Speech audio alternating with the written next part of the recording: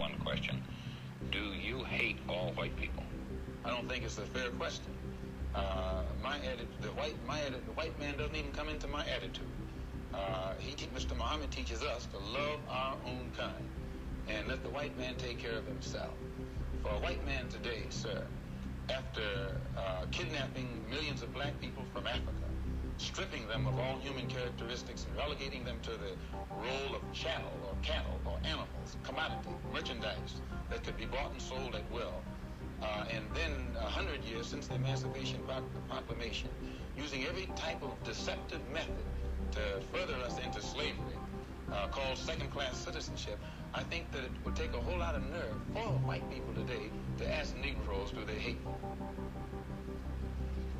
Okay.